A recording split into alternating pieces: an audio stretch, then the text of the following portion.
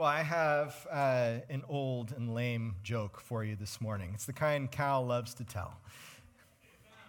What did Jesus say to his disciples at the Last Supper? He probably said some stuff like that. And the first thing he said was, make sure you get on this side if you want to be in the picture. That's pretty good, huh? Yeah, it's not. Yesterday, I went to a Christmas party. Actually, it was like a day-long Christmas party. It was on and on and on. It was great. We had a great time. But what happened? What happens around Christmas every year when you get together? Go back one slide, just a minute. You eat. Yeah, you eat, but what happens? You take the picture, right? You take the picture. How many of you, your favorite part of the Christmas gathering is the picture? Yeah. Anybody out there? Like even the photographer, Kat, you are lying. Even the photographer doesn't want to take the picture, right? Because none of the kids are going to smile at the same time. They're all whining and complaining, and all the parents are yelling at the children. If you would just stay still for a minute and smile, it would all be over. The best part of the picture is when it's over. Except what sometimes happened, like also happened this year, is you look through all the pictures you got and say, none of them are good. We have to do it again. Oh no. Carol's glaring at me right now. She's like, that was my picture. But those pictures that we take, they're the fantasy, right? And we want a nice picture. There's nothing wrong with wanting the nice picture. We should want the nice picture. I don't want to put the picture on the Christmas card of everybody crying and complaining either. But the picture is often the fantasy. And I think that sometimes, when it comes to Christmas, we want the picture. We want the fantasy, don't we? When it comes to Christmas, we want everything to go perfectly. That's part of the picture. That's part of the fantasy. It's not going to go perfectly. Probably tonight, you're going to get home, maybe you'll be wrapping gifts or something along those lines, and you realize, I forgot to get a gift for somebody, right? And the fantasy's broken. Maybe you're going to burn dinner tomorrow.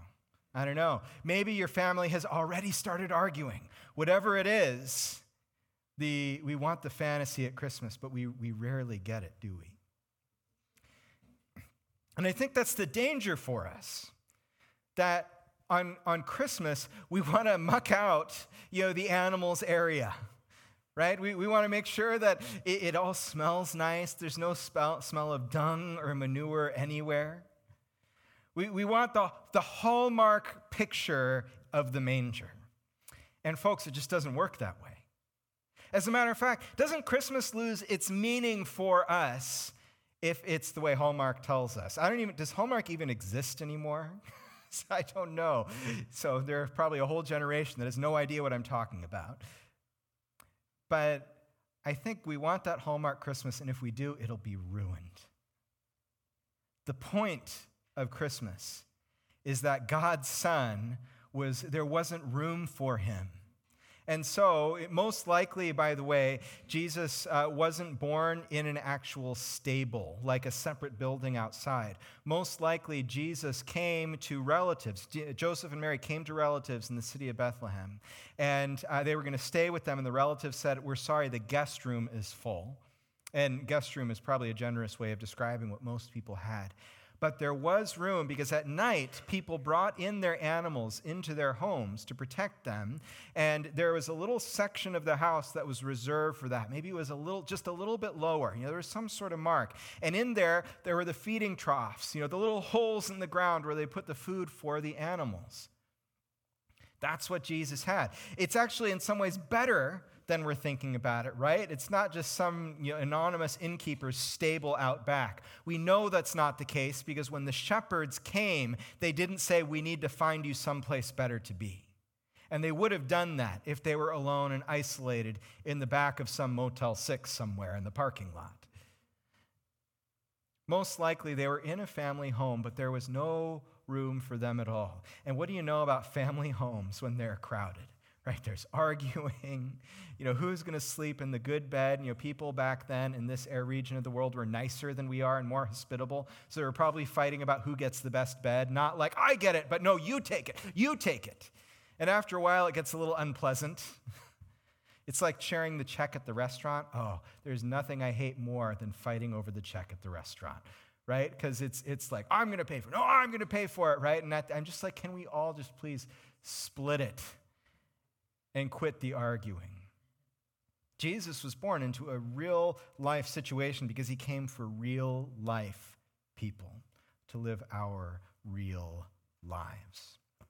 It's not a Hallmark card. It's just not. And as we've been making our way through the angel's pronouncement to the shepherd, we've seen a few things that maybe we need to be reminded of this Christmas season. We saw that the angel said, do not be afraid. Because when God shows up, that can be a scary thing. Against our expectations, perhaps, but if you stop and think about it, of course it would be.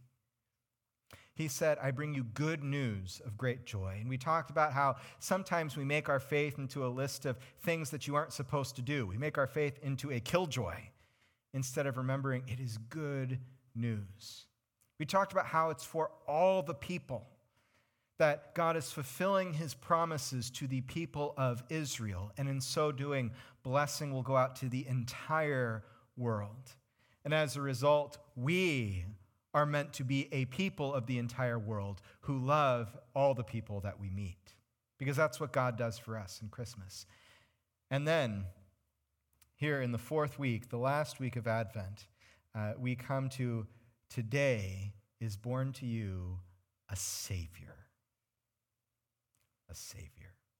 You know what else we lose in the Hallmark picture? We lose the Savior, right? Because if a Savior is born to us, what does that mean about our situation in life right now? Come on, say it. We need saving, right? We need saving. It's easier to think of the world as a place where we don't need to be saved for a number of reasons. Because it lets us avoid the hard truths about the world. Because it gives us the illusion that we are in control. I can take care of myself. And when the angel says, today is born to you a Savior, he's blowing all that out of the water. Now, the interesting thing is that the people of Israel, the Jews in Jesus' day, they understood that they needed a Savior, even if they didn't fully understand what that Savior was going to be like. The name Jesus, remember that was one of our readings this morning out of the Gospel of Luke, where Mary is confronted with the angel Gabriel, and it says Mary was greatly troubled at the angel's words and wondered what kind of greeting this might be. And the angel said to her, do not be afraid, Mary. You have found favor with God. You will conceive and give birth to a son, and you are to call him Jesus. That name Jesus. It's the same as the name Joshua, by the way, in the Old Testament. In something approaching Hebrew or Aramaic, it's Yeshua, and it's two words together, Yeh from Yahweh, and the last part means saves. Yahweh saves. God saves. That's Jesus' name. And Jesus, our Lord and Savior, was not the only person to have this name in his day. Actually, this was one of the most common names the Jews gave their children. Yahweh saves. And I think it was both because they were remembering their history. We are the people whom Yahweh saved out of slavery in Egypt. But it's also because they are looking to the future and saying, God, we need to be saved now. We're tired of living life this way. And so when the angel says to the shepherds, today is born to you a Savior, they get all excited.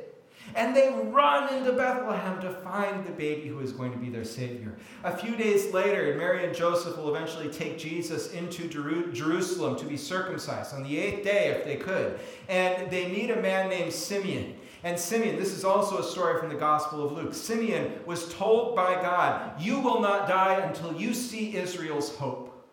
And Simeon is walking around the temple complex, and he runs into Mary and Joseph, and he sees the baby, and he grabs him up. I don't know if it was with permission or not. And he says, "Sovereign Lord, as you have promised, today you dismiss your servant in peace, for my eyes have seen your salvation." This is something people were longing for, because they understood that the world that they lived in was not the world that God had desired for them, the world that God had made for them. They were in touch with the fact that things are not okay. Now let me ask you something. Has the world changed that much in 2,000 years?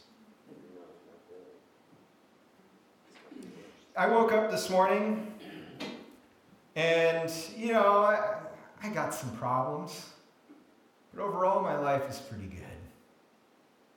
It'd be really easy for me to go through each and every day thinking I don't need a Savior.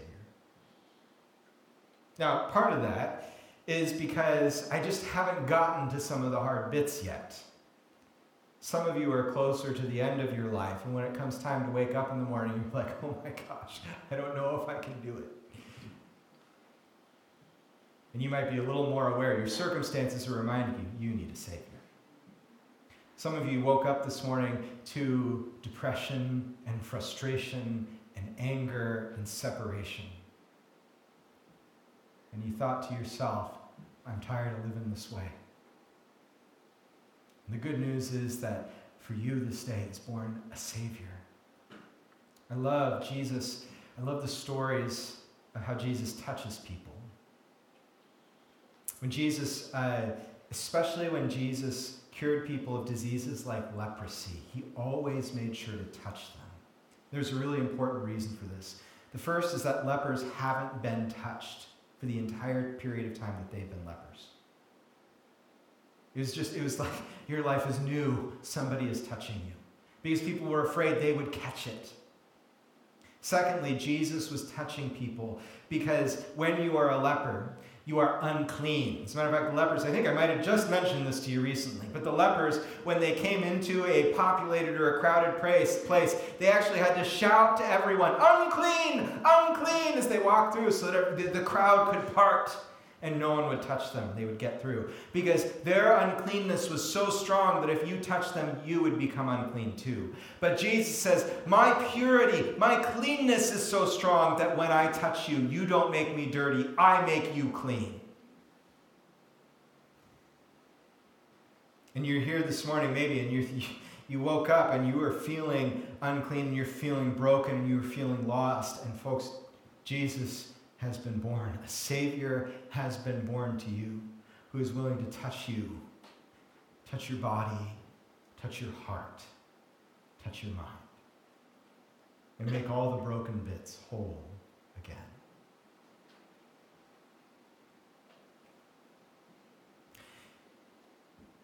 And it's something that only God can do.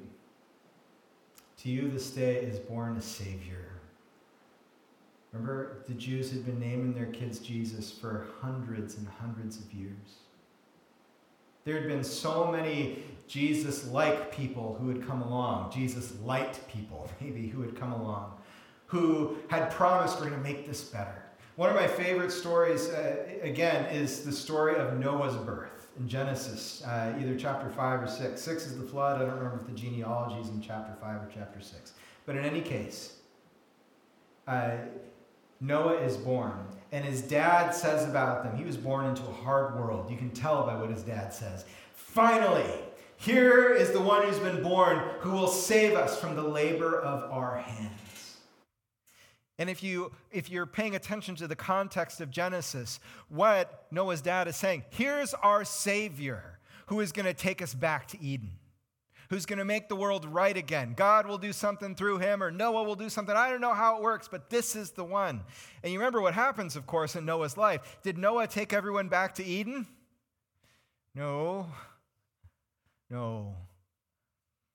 Noah is saved alone, him and his family, through the flood. So much for a Savior. Oh, and by the way, after Noah and his family are saved, there's this whole weird incident about someone drunk and naked in a tent and children who might be molesting him. We sent all the kids off to Sunday school. We can talk about that, I guess. I don't want to. Let's move on. In any case, you have all of these pseudo-saviors who come along. All these people who come and say, it's me, I'll take care of it, I'll fix your problems. And none of them have. We might get better for a little while. And I'm grateful. I'm not trying to poo-poo that. But did you hear what Kayla read for us out of Isaiah? I, even I, am the Lord, am Yahweh. That's the name he uses there. And apart from me, there is no Savior. Today in the town of David, a Savior has been born to you. This morning, let's be reminded we are not our own saviors, our neighbor's Savior, our city's Savior, our county's Savior, our state's Savior, our country's Savior, much less the world's Savior. Let's be reminded that we ourselves need saving. And that would be a scary thing, except that today a Savior has been born to you.